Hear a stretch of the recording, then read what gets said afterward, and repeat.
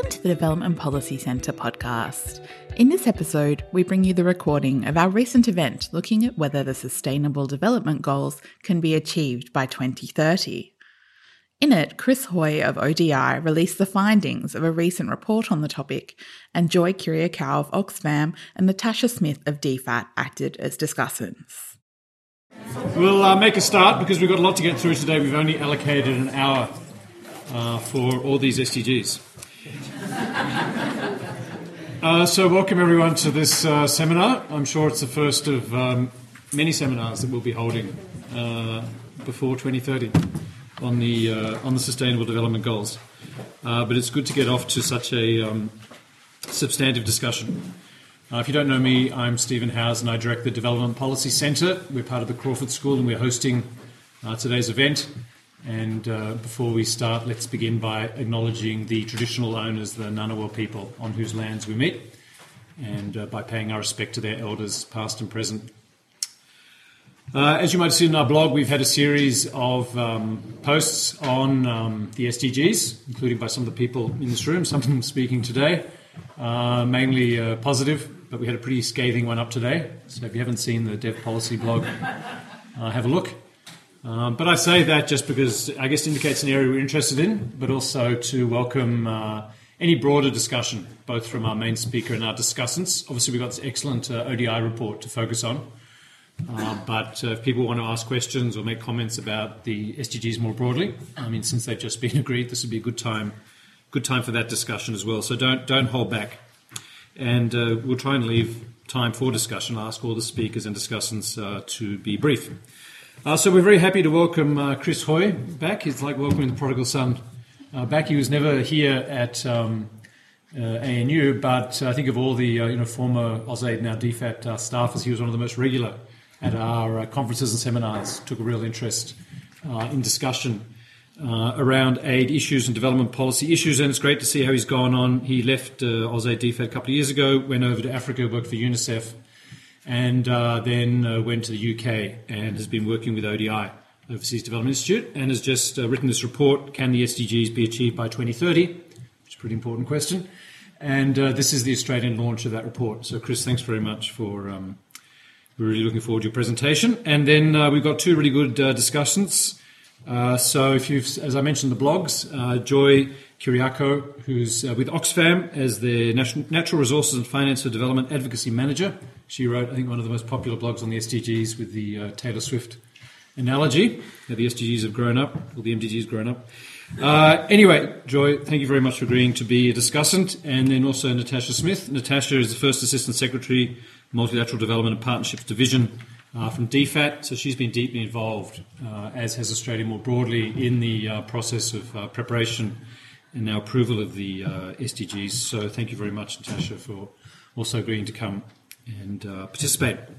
So we're going to give Chris 15 to 20 minutes to present his report. Our discussants have, then we'll go straight to the discussants, 5 to 10 minutes each, and then we'll leave time for a general discussion.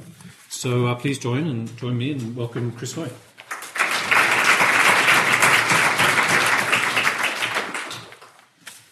Well, thank you very much for that introduction. It's fantastic to be here, and I'm a little bit biased, but I actually think being based in London with ODI, we get a lot of discussion around what's happening with the SDGs, particularly given David Cameron's sort of pivotal role in the high-level panel that sort of set the momentum for what the SDGs would be shaped. So a lot of work has been done for a long time. I actually think that the discussion that has been published on the Development Policy Centre blog has been among the most balanced and most helpful and most evidence-based sort of discussion. So it's actually quite an honour to be able to come here and present to what I would consider to be an institution that has had among the best discussion around the SDGs so far. So I want to start off by, I'm guessing everyone in this room is aware of the fact that the SDGs were just signed off to. And I thought that Charles Kenny at the Centre for Global Development did a really good job of summing up effectively the speech of every president and Prime Minister over the weekend in regards to the SDG. So he identified a few key dot points. If Charles Kenny, for some unknown reason, loses his job at Centre for Global Development, I think he's got a future in speech writing for politicians. So anyway, we celebrate the progress over the last 15 years, incredible progress that was done in regards to the MDGs. We still have a long way to go. We set these goals knowing that they're ambitious. We must meet their ambition. And together, we can. So, anyway, that's... so I'll be running... effectively, I think that sums up a lot of the speeches that were given by presidents and prime ministers. But really, at the end of the day, I guess the question that comes to mind, the obvious question, is what will that actually take to be met? And can they actually be achieved? So that's what this report is trying to look at, looking at what will it actually take. Can they be achieved? Well, that's sort of more of a question that the reader is left with. Now, I should probably caveat before I go any further. So we do have a standardised, beautiful PowerPoint presentation that I could have given you, but I actually feel like the actual online interactive website is much better because of the fact that hopefully you guys will be able to walk away afterwards. And if you're interested in a particular SDG, of which there are many, and I can't cover them all today, you will actually be able to go have a look for yourself and see sort of what the world's on track and which regions, etc., etc. So without further ado, I'll dive into it. So effectively, we started off and said, okay, so what is going to be required to achieve the SDGs in terms of changes in business as usual, or the sort of acceleration and rapid progress? So we've sort of set it up by saying there are 17 goals and 169 targets. Now, first of all, we didn't have enough time to be able to do all 169 targets, but also anyone who's actually sat down and looked at the actual goals themselves, you realise that there's a couple of key targets that really are the essence of what's behind that goal. And also, some of the targets can't be quantified. So for that reason, we honed in on just one, what we consider to be the key or a key target for each of the goals. So I need to caveat what I'm about to show you, which is to say that this isn't in regards to every single target. This is in regards to sort of the key target that we think best represents the essence of the goal. So we thought, how will we be able to present sort of just the sort of scale of ambition that is required to be able to achieve the SDGs? And we went about it by setting up a scorecard. So scorecards may be more the American term. I guess like I'd consider being Australian more of a report card. We set it up by saying that, if you're on track to meet the target, well, clearly you should get an A grade, right? If you are on some degree of being heading in the right direction, but you need to increase progress, you'll be on a continuum between a B to E grade. And then, if you're heading in the wrong direction entirely, an F grade would appear to be appropriate. So if you're interested in the technical ins and outs of it, more than happy to go into that. Talk about it afterwards if you really want to talk about the ins and outs. But and there's also quite a detailed 50-page annex. So anyone who's having trouble sleeping, I strongly recommend that as a good cure. So without further ado, let's dive into the SDGs as we know them. So how are they graded? Now, we've got 17 goals, and these are the representative targets next to it. So I'm just going to have to scroll down a little bit faster so we cover them all. Effectively, if you just see below, they're the F grades, climate change and oceans.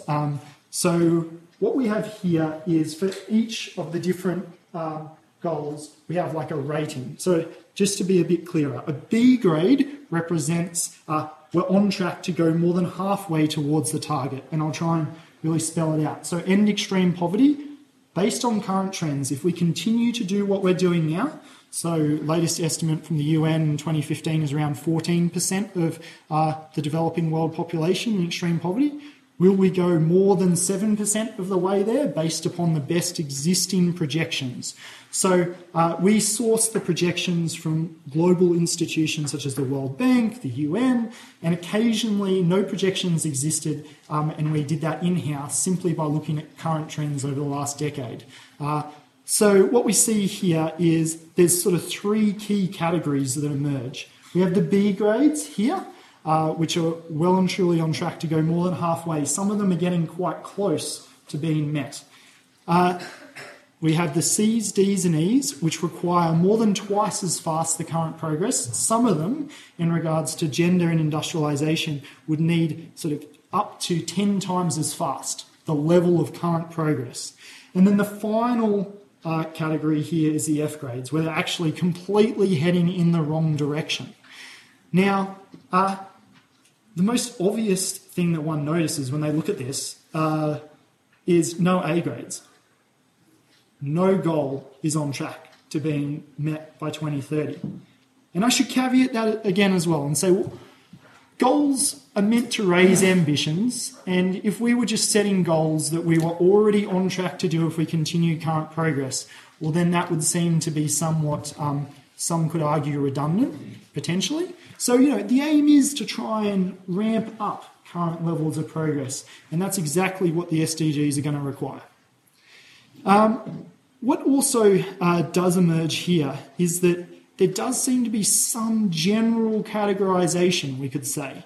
In the sort of purple here, these are sort of the unfinished business, largely, of the MDGs, things like health and education. And then in the sort of next category down, the F grades, these are some of the sort of new things, some of the things that got put on the SDG agenda which weren't associated with the MDGs. Largely the environmental issues and also inequality. These are the things where the world is way off track. We're literally running away from the SDG target. We will be worse in 2030 than we are now against these targets if we continue the way how we are right now. So to try and helpfully frame this, and I'll move on very quickly, but try and helpfully frame this, we've put crude sort of categorisation, which is the B grades we say will require some scale of reform to actually meet the goal. The purple here we say will require revolutionary change. Maybe some people think that's too strong a word. Anyway, these are goals that will require dramatic changes in current trends, dramatic acceleration. And then finally, the red category we have require complete reversals. So this is sort of the way how it's set up: reform, revolution, and reversal. Now I'll try and move into here a little bit quicker and break it down a little bit more granular. Now, I think what's really clear is that it's not all doom and gloom. One thing that is really encouraging to see is that on current trends, amazing progress is expected to occur. Extreme poverty, effectively being meant to be eliminated across much of Asia if current trends continue. It's pretty incredible. And, if you go into the report, they have a huge number of sort of these positive messages as well. So I don't get up here today being like doom and gloom. I'm actually more trying to highlight, need to improve current levels of progress to meet the SDGs, which are incredibly ambitious. But we are on the way to sort of achieve incredible progress if we keep on doing what we're doing. So I'll just quickly move along here. And as you can see, you can go interact with this yourself and find out a little bit more of the sort of interesting intricacies of the different goals. But I'll just show you an example here. If you come have a look at show projections, we'll just wait for it to load. This is what we mean when I talk about projections. I won't go into each of these. This is one of the reasons why I wanted to use this, so you guys could go have a look for yourself. For extreme poverty, there's been a range of projections that have been done. And what we see is, this is where we're at now. This is where we want to be, and this is where we're on track to be. And so this is what we did for each of the goals. I'll scroll down. So this is extreme poverty that requires requires reform. If we look at a revolution one here, so maternal mortality, you can see that based on our current trends, look at this, we're really not going to make that much improvement. But if we actually want to meet the target, which is 70 deaths per 100,000 live births, a lot's got to change. And then finally, if we look at the reversals, I think most people should be able to guess what the graph will look like. I'll just move on to one that shows this clearer. So if we look at, say, slum populations, for example, this is what we're on track. Keep on growing. But we want to at least stabilise. So we can see very clearly here that if we look at current trends, if we look at the projections that are out there, things aren't looking pretty for a lot of these projections. But it's not a single global story. It's actually quite different between the regions. And this is probably my favourite thing about online storyboard that I wanted to show you guys, is that for each of the targets, we can actually go see how far off different regions are.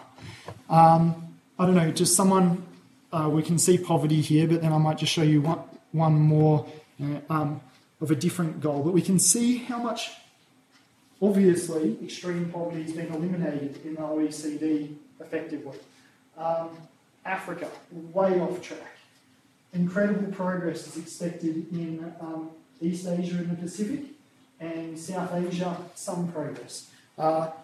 You can go explore for yourself, but effectively it's a mixed bag story. If we actually look at sub-Saharan Africa, the absolute number of people who are meant to be in extreme poverty is actually meant to increase, according to some World Bank projections. So it's quite different to the story in virtually being eliminated in Asia. I don't know, does someone want to suggest one of these for me to click on? Health? Okay. Health, actually, that's a really good one to pick on, because what we see here is maybe a similar story to poverty, but we see some nuance here whereby obviously sub-Saharan Africa is way off track, so South Asia making a very slow progress. But actually in East Asia and the Pacific, it is actually quite incredible that it's getting very close to meeting the target, the global requirement.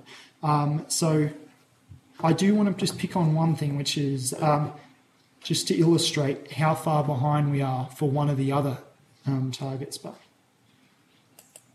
So on climate change, everyone is off track. Time and time again, we're getting reports that illustrate that clearly climate change needs to be addressed, and we can't have increase in emissions across the globe. But every country is projected to have increases in emissions, except for a very, very, very small number. And actually, an example of a country that, and I don't do this to poke cheek, it's like this is a legitimate issue, right? But an example of a country that has actually had its emissions fall is Syria, because of the fact that production is not occurring there. And no one's advocating for that.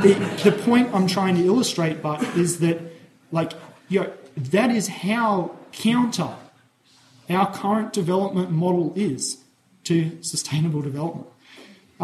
Anyway, so I just wanted to draw your attention to, we can tell you a similar story for waste management as well. All countries are meant to see increases in the amount of waste. But finally, I just want to, I feel like I told a little bit of a negative story. So we just want to illustrate an example of a positive story. So in each of these categories, we see a clear example of progress being required. No one's on track. But if we look at the rates of progress that have occurred, in my original summary of every president's speech, it's incredible some of the progress that's occurred over the MDG period. I think this is the right numbers for Vietnam, but going from 63% or maybe it's 67% of your population in extreme poverty to the latest figure, 2%, within a matter of 24 years. Incredible progress can occur. Highly unlikely that it can be replicated on a global scale, but we know that rapid progress can occur. And just because the global average is on track to achieve certain things doesn't mean that this can't be accelerated. You know, we can have confidence that rapid progress can occur. And it's not just for, say, extreme poverty, which we're close on the target.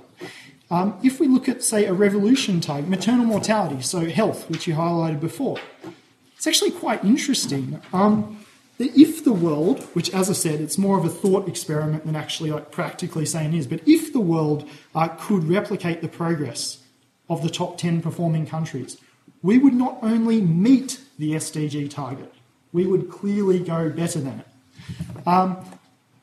Similar story in regards to a reversal, which is inequality. Actually, a lot of countries, a large number of countries have actually experienced growth of the bottom 40% faster than the average. This can be done. It can be achieved. And this is a target, this is a goal that we're saying requires a complete reversal at a global, but this isn't beyond the realms of possibility. I'm not saying it can be replicated to a global level, but I feel as though we can have confidence that rapid progress is possible. There is room for, as world leaders were saying, we must meet that ambition. Well, I don't know if we can meet it, but gee, we can get closer than what we're on track to doing right now. And we can take heart in the progress that has been done. I might leave it there for now, and happy to take questions on the panel. This is probably a prettier thing to look at.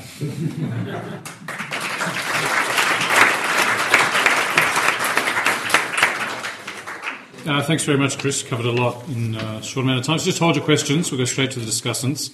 So I'll ask Joy to come up and to say your comments. I might just... that net's going to drive me mad. I think it's nice. A bit mesmerising. That's right. Well, maybe we'll just put it on mute because we don't really... Oh, does it have sound? No. Huh. And this clock is fast. No, not actually that. We have more time. So I think I'm set now.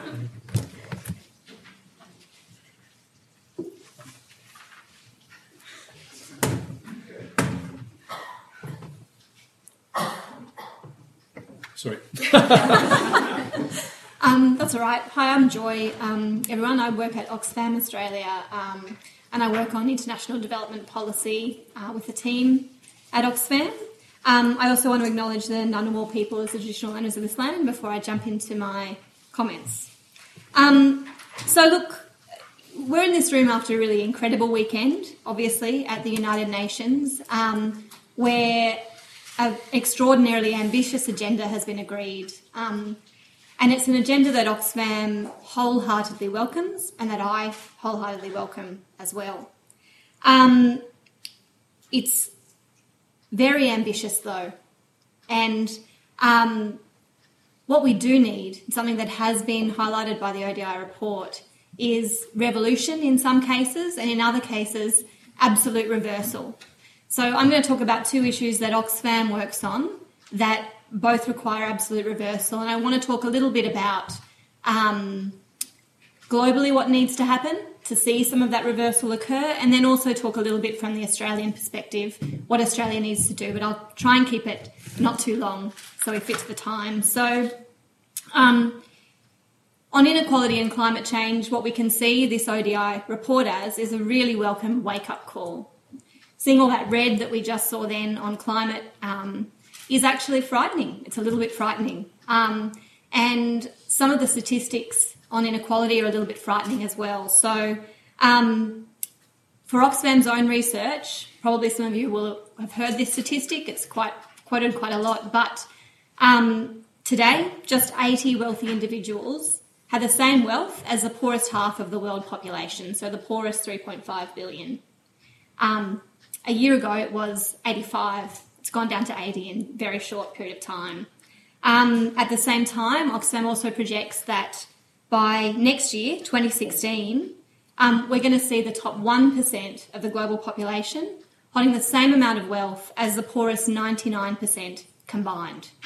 And that's also, frankly, quite frightening for a number of reasons, and a problem for combating poverty for a number of reasons. In Asia alone, looking down at our region, the ADB estimates that since 1990, an extra 240 million people have been trapped in poverty. They could have been lifted out of extreme poverty had it not been for rising economic inequality. And if you look down into the ODI report, one of the things it does note, while there is going to be a bit of progress in Asia, what we'll also see in Asia is inequality rise quite a lot in Asia during that time as well. So quite problematic.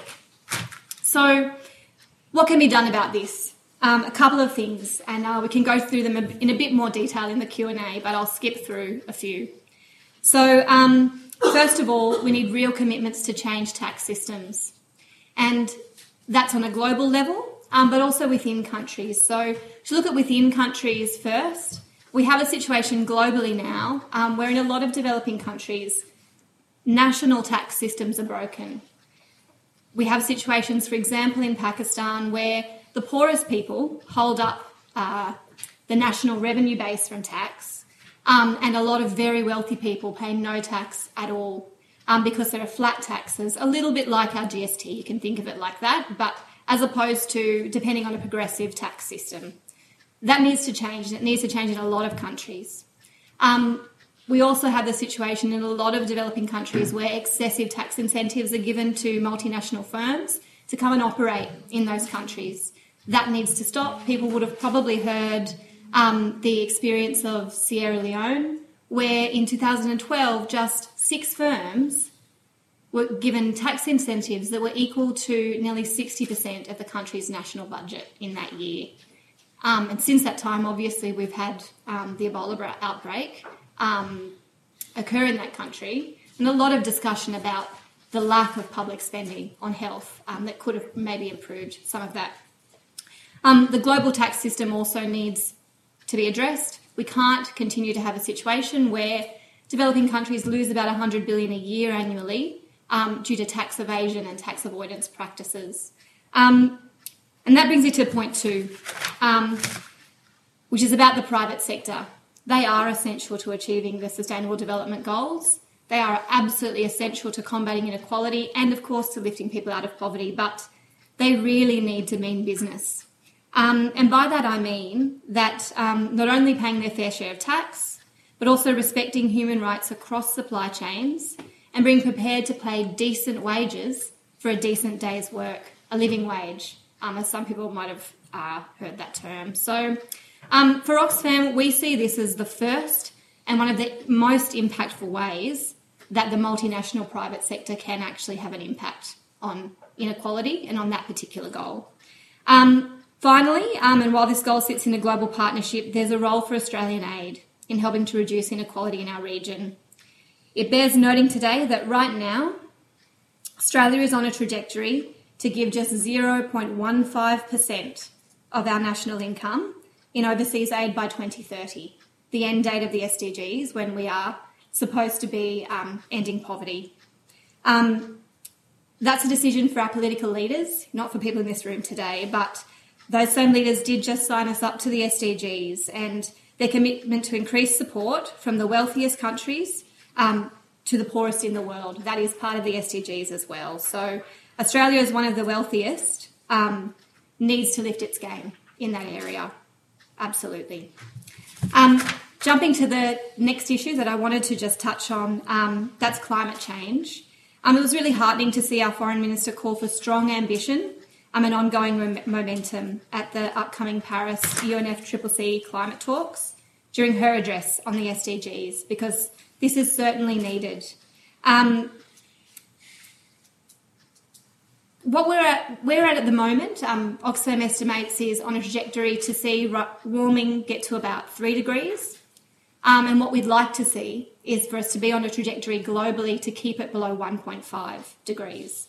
So that's the kind of ambition and commitment that we would like to see in Paris, and we'd like to see that trajectory taken forward. For Australia, what we need to do, we believe, is get to zero emissions by mid-century. So that's very ambitious and far from what our current commitments are, but we are calling for that big ambition from Australia too, and we would hope to see that come about. So just to sum up, so our Foreign Minister said on the weekend that what we need and what the true measurement will be of success for the SDGs is not how much that is promised, but how much that is delivered on these new goals.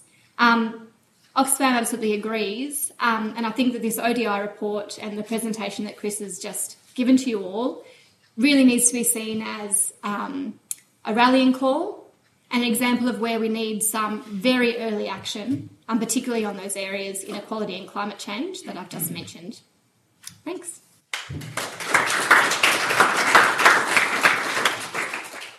Thanks very much, Joy, and we'll go straight on to Natasha.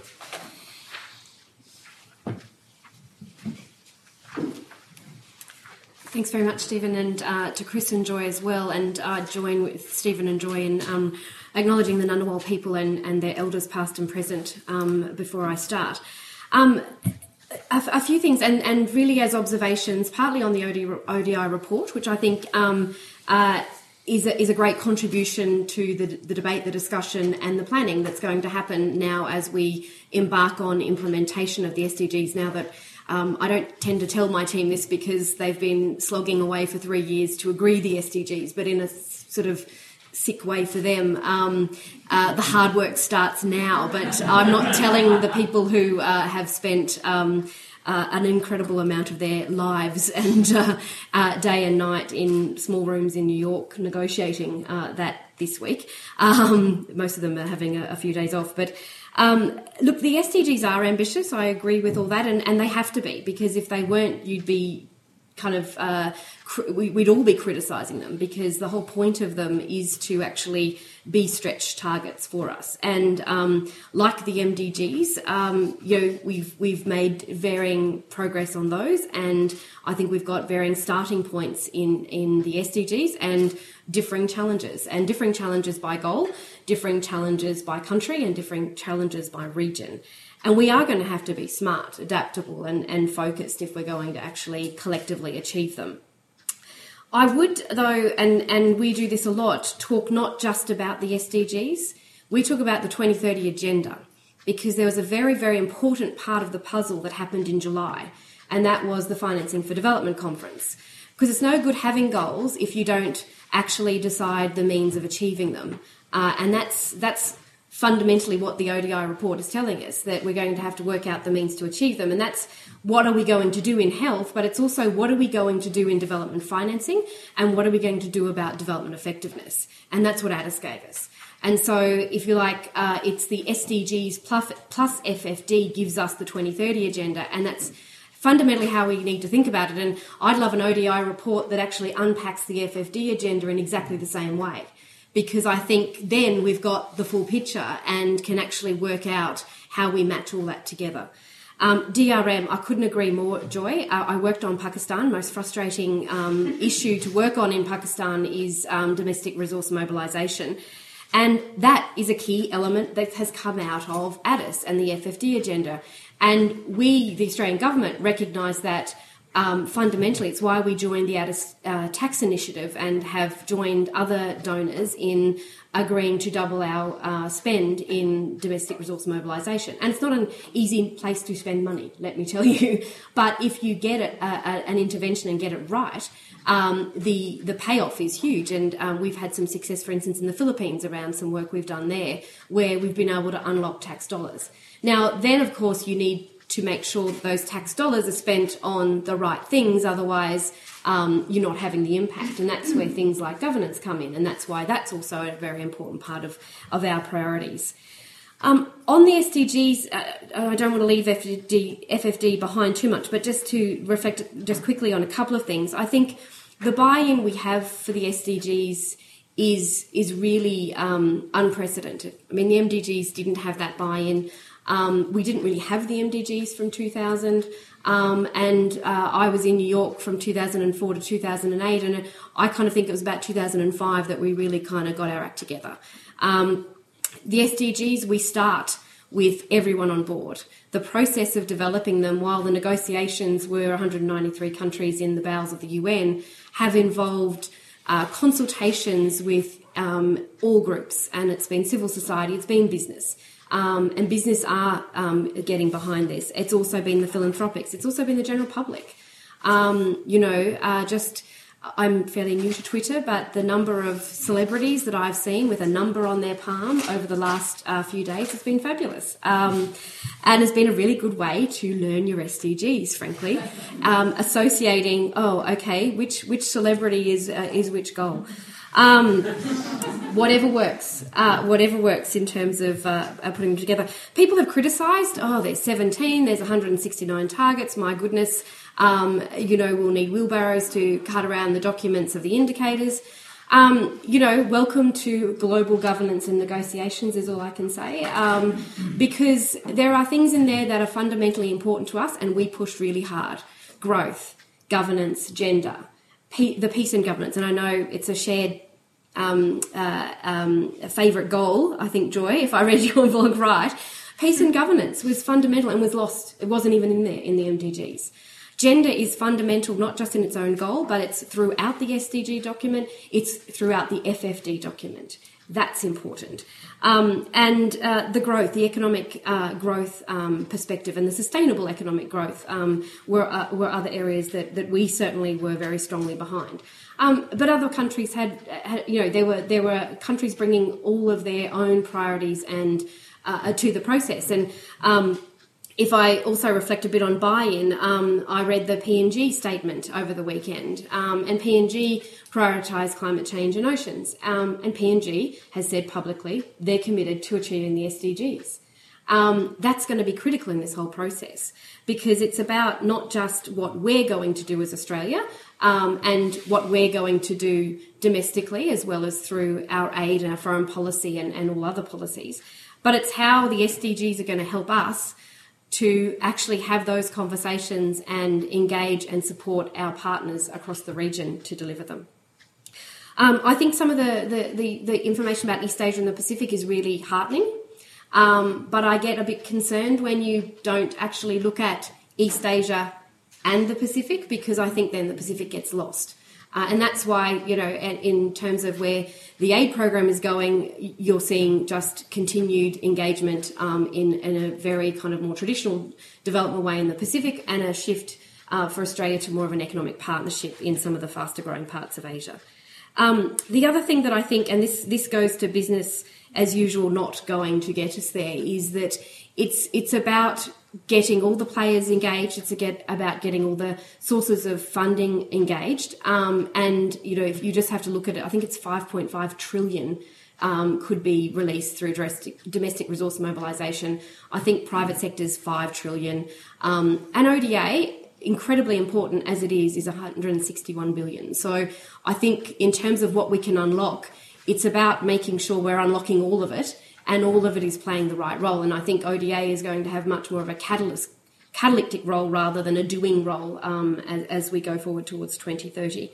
But the kind of learning from success is key, but so is finding new solutions to old and new problems. And that's where innovation is going to be critical. And it's a word I think that can be thrown around too much. But then it's an area of work that can't be done enough. And that's why innovation's been a really big priority for us as well, and engaging with the private sector, engaging with the civil society groups, philanthropic groups, the general public, whoever's got good ideas, we want to know about them, and looking not just at something that's never been done before, but perhaps has been done somewhere else, and we can bring it to our region and scale it up. So maybe I'll leave it there, and thanks.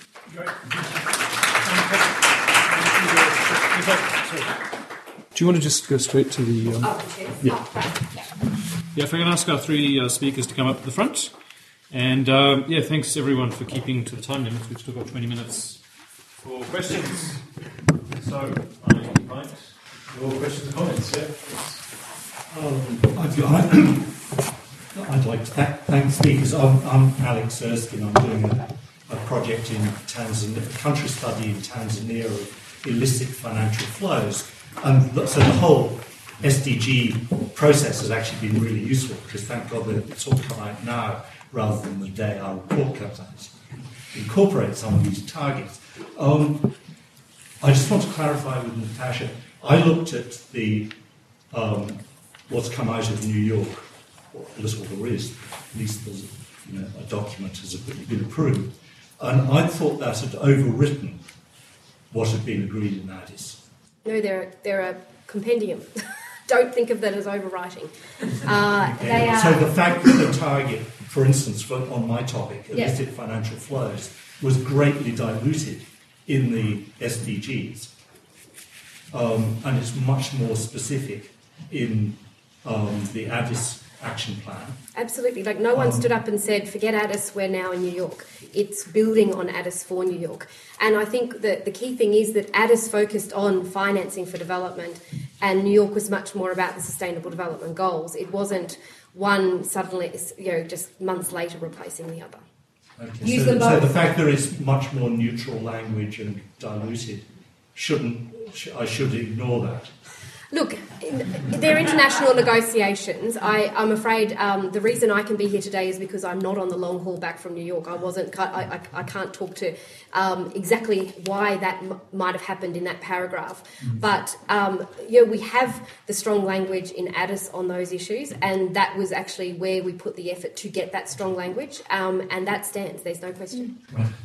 Use the target that's most helpful. Yeah. For you. Anyway, that was very interesting. Other comments, questions? Oh, sorry. Oh, yeah. Thank you all very much. I'm Janet Hunt. I'm interested in the good performers, and I'm wondering whether ODI or anybody else, for that matter, is researching how the good performers managed to achieve the outcomes and what lessons there are that may apply. I realise you can't just, wholesale adopt things from one place to another, but there may be some lessons there among the MDG good performers that might be useful for everyone to know about as we go forward. Okay, we'll just take a couple of questions. I think mine is, in a sense, a slightly sceptical subset of that. The so-called good performers, anybody who gives a percentage which is less than about 10, I think there's a bit of book cooking going on. And so your Vietnam case of 70 to 2 is a bit too good to be true. So the question is, how much is this independently verifiable and how much is it national cooking of the books? I'll answer that one before you do mine. If they're not really good performers, there's not much to learn. Okay, well, I'll answer them in reverse order. Is that Whatever you like. Cool. So all the data is from international comparable sources, and I'm not going into, I don't have a stance on the legitimacy, personally, of the data, but it's this is the data that the World Bank, the UN, everyone publishes. This is what is the standard numbers. So, take it or leave it. That's the numbers that are out there. In terms of the top performers, I couldn't help but think when you asked that question that some people in ODI actually planted you in the audience, because ODI actually has had a program for the last 5 years called Development Progress, which has case studies of 50 countries, which has made spectacular performance over the MDG period across a whole range of areas: health, education, political voice, gender, extreme poverty, inequality, the list goes on and on and on, from all around the world. Princeton University has a Princeton Innovation Societies or something along those lines, which is a more niche area, but I'd strongly recommend you going to the ODI website, developmentprogress.org. 50 countries, including in the Pacific, which have made tremendous progress over the last 15 years. Okay, yeah. I know it was touched on in the speeches, but in terms of reporting on the 169 different indicators, has there been serious discussion around how nations in the Pacific, for example, that have relatively small public services are going to be able to meet those reporting requirements, and what assistance might be offered to them to help grow their capacity to do that? There's another. Okay. And you mentioned that gender was obviously a kind of interwoven throughout all of the SDGs, and that's great to hear. But I'm particularly interested if information and communication technologies was also interwoven throughout the SDGs, in particular mobile phones and internet. When they showed the chart with all the purple ones, you could see ICT playing a huge role in health and education, things like that. So I'm just curious how prevalent they were. Shall I go on reporting? Look, a very good question around reporting. The process, while we've had the big party in New York, the process is actually not complete. The follow-up and review work is actually running at least for another 6, possibly 9 months to work that through.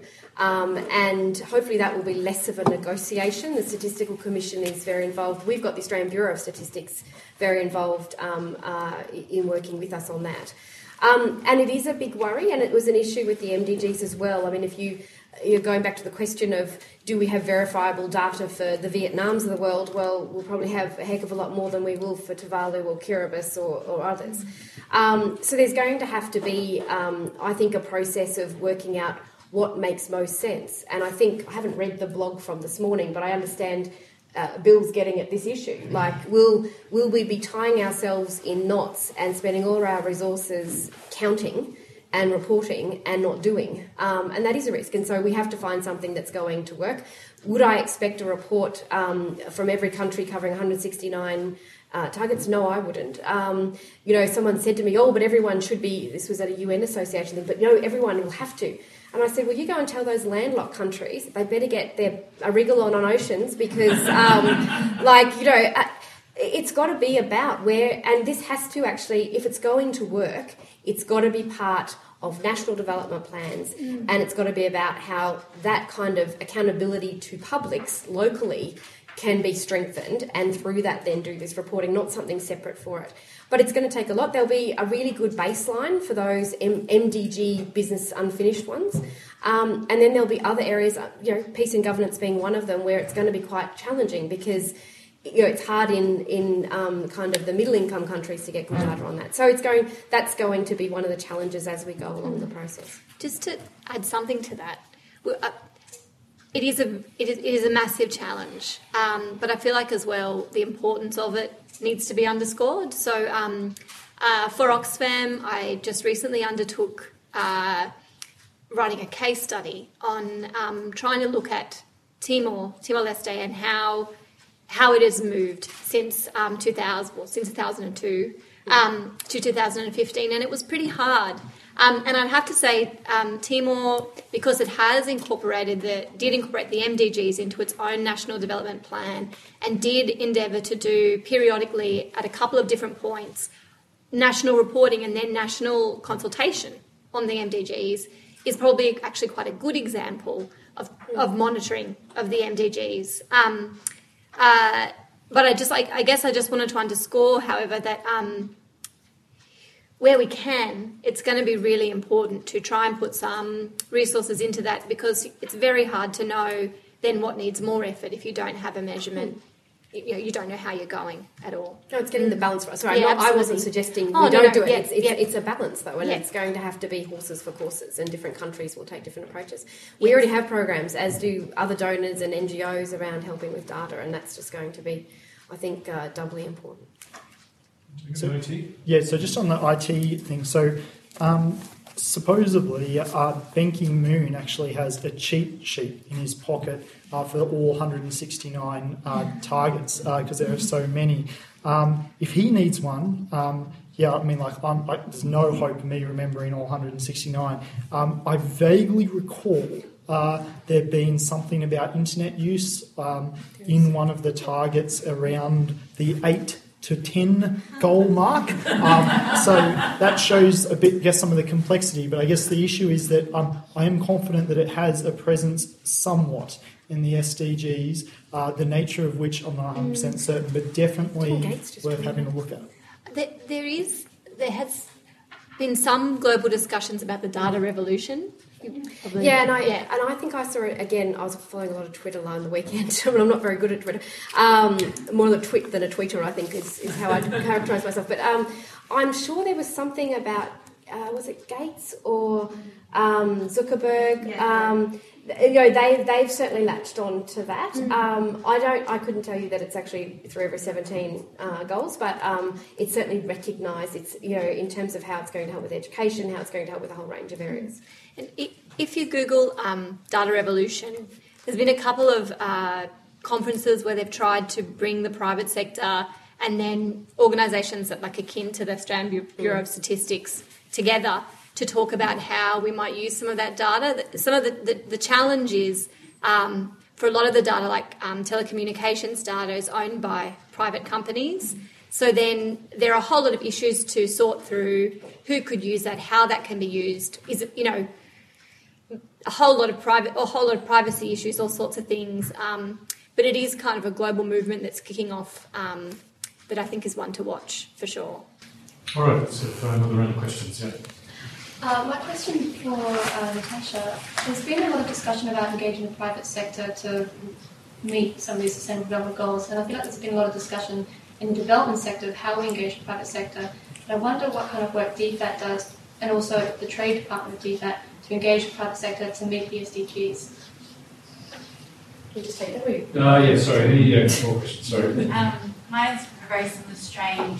Has there been much work done on how to, I suppose, incentivise the private sector to engage with this sort of thing? I mean, the MDGs brought out the concept a lot about corporate social responsibility, but I mean, if there's so much money lying in that and the different trajectories of ODA in Australia and elsewhere as well, is there any work being done about how you incentivise some buying from the private sector so that you just talk, but it really makes it worthwhile for them too? Yeah, thank you. On the first one, our engagement with the private sector is department-wide, and there's a very strong economic diplomacy strategy that I think was announced almost 2 years ago now. So the work we're doing, if you like, on private sector in the development space is building on those engagements. And one of the challenges is, of course, policy coherence. So what we're doing on trade, we also need to be kind of looking across. So and we're using, if you like, relationships we have in different parts of the department in the engagement we're now doing on private sector. So from the aid perspective, so there is that happening. I think we can always do better. And then outside, of course, is in the portfolio, but outside our department is Austrade and engaging them as well. So there's kind of lots of different strands, and we're trying to pull some of that together as we go forward now with there was an announcement at the 31st of August actually around private sector engagement that you can find on the Minister's website. On incentives for private sector, I think there's some work we're doing, there's some work we know we need to think about how doing more, and there's kind of areas that we haven't gone near it yet, I don't think, but if not us, then others hopefully will. I think we need to go well beyond corporate social responsibility. That is business as usual. This is about getting businesses involved beyond that. So it's not some little niche part of BHP, but it's BHP that does it. And BHP is a good example. They're one of the companies that are actually embracing the SDGs. So there's work that we're doing again through the private sector engagement work that the department is engaged in and has made some announcements and had some events around recently. And there's some kind of initiatives in that to try and kind of work out who are the private sector companies, for instance, we might engage more in the Pacific. So there's kind of that kind of, I suppose, consultation, talking to them. But there's also finding the incentives, and this is more in the development financing space, how do you get the private sector's money in? And that sometimes can be brokering, that sometimes has to be looking and helping and seeing whether there's a role, not necessarily for government, but for someone to do helping with the risk profile of investing. I mean, one of the issues in Asia, for instance, isn't that there isn't a lot of money around, but actually it's finding the bankable projects for that money to be invested in. And so a lot of work around private-public partnerships and finding and getting projects ready for that investment is other ways we do it. But there's a whole body of work around this, but that's kind of a few reflections on it. Okay, we've got time for a last... just hold your thoughts. Last set of questions. I think Ben, because Ben started the series on the SDGs. We definitely open the question. I was just gonna mention, like, I've been following the stuff on the weekend as well, and you browse the front pages. I don't think the SDGs are even the biggest story coming out of the UN General Assembly. It's Syria and Obama and Putin are. My question would be, given that the SDGs can't get the limelight and the headlines even on a weekend like that, do you think part of that is the part of the messaging around the goals is mitigated just by the complexity and the numbers of them. And for example, as a newspaper editor, it's very hard to convey the gist of them in a way, for example, you could the MDGs with we're halving poverty in 15 years. I mean, what's the take-home message? Joy, what's the one-sentence message that you can hook all of these things together? Or shouldn't we be trying to, or do we need to be approaching the way we market in a different way? I think that's a good question to end on. We are out of time, so... I'd say, look, show me one newspaper that ever had the MDGs on the front page. None did. It did. And that's because even with the MDGs, development is really complicated. And it's hard to make something really complicated and generally positive as well, you know, because news is made out of conflict, right? It's hard to make something very complex and also positive be on the front page of anything. That's just the reality. That doesn't mean that the MDGs weren't incredibly successful. You know, the UN said they're the most successful anti-poverty movement in history, and that's it's a fair assessment. So I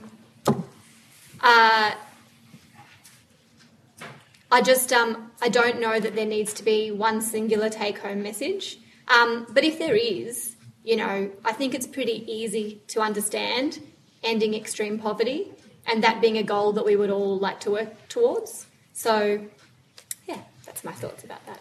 If I could just add, because I got asked exactly the same question at a UN event, because the SDG events and juggernaut started well before last weekend. And I think actually we do the whole effort a disservice if we dumb it down just so we can get a byline or a tagline. Development's complex, and actually the SDGs kind of embody that in a way the MDGs didn't, and that makes them, you know, frankly, less easy to put along the front of a building, let's say, which is what we currently have. I don't quite know what we're going to do on the 1st of January with the SDGs. There's been a lot of suggestions of covering the RG Casey building that I don't know are going to get very far. But I think we just, and you know, it means this room has to be filled. Like an ODI event, launch of the ODI report should fill this room, because you've got a whole university of people who should be easy to get in. So it's, I can see gaps. I want them standing up at, so, no, but like if you want to get the newspapers to have it on the front, this is, you know, if I could say preaching to a relatively converted group and you're not filling a room. You're like, this is going to... Sorry. You're very welcome. Well, you did choose the school holidays, I suppose. So, but I mean, like, I'm being serious. Like, if you're not going to get it on the front page of the Australian. We did get... It was on the ABC, although it was kind of not a big... You know, there were elements to it. Sam Mostyn was on Fran. It's on podcast. Share it with all your Twitter friends and Facebook friends. And she did a great job talking about it in a really kind of sensible way. It's now about, you know, there's not going to be a big bang of getting this message out. It's going to take time. The MDGs took time. The more celebrities on Twitter with a number on their palm will help. You know, we're thinking internally about what do we do internally, what do we do across government, what do we do publicly. We've talked to ACFID about that, etc. So, you know, but it's not going good news, and this isn't good news. I suppose you could look at it, but I think it is good news. Good news doesn't make the papers. There's a song that says that somewhere. But, you know, so when we don't achieve them, it'll probably make the front page. But it's not going to make the front page when there's this serious. But that's not necessarily where we need it. All right, people answer with Chris. Okay, cool. So thank you. I really just can't help but touch on the point which you said about incentivising the private sector, and then I'll just quickly address Ben's comment, hopefully in 1 minute. I think it's really important, and I want to direct you to the ODI report, Financing the Future, that just looks at some key goals of the SDGs, health, education, and ending extreme poverty, particularly the social protection. It's very clear in these elements that $1 of the private sector is not the same as $1 of public money, whether that be government or aid. I mean, any basic economist or economic knowledge knows there's market failures that won't be addressed by the private sector. And I think we need to be very clear about what the private sector can and can't do. And I think that report does a really good job of clarifying that in solid economic theory. And the final note I just want to leave on in terms of Well, I think it is tremendous that there are 60 people, if I've counted, in this room, that you're all here. And I would actually go as far to say is, well, if we want people to care about the SDGs, there's a revealed preference that you guys are here now, go tell people about it. I think we have a collective responsibility and a collective opportunity to spread the word around the SDGs and make that clearer. And then I think that's the sort of snowballing and momentum we need. But thank you all for your time today.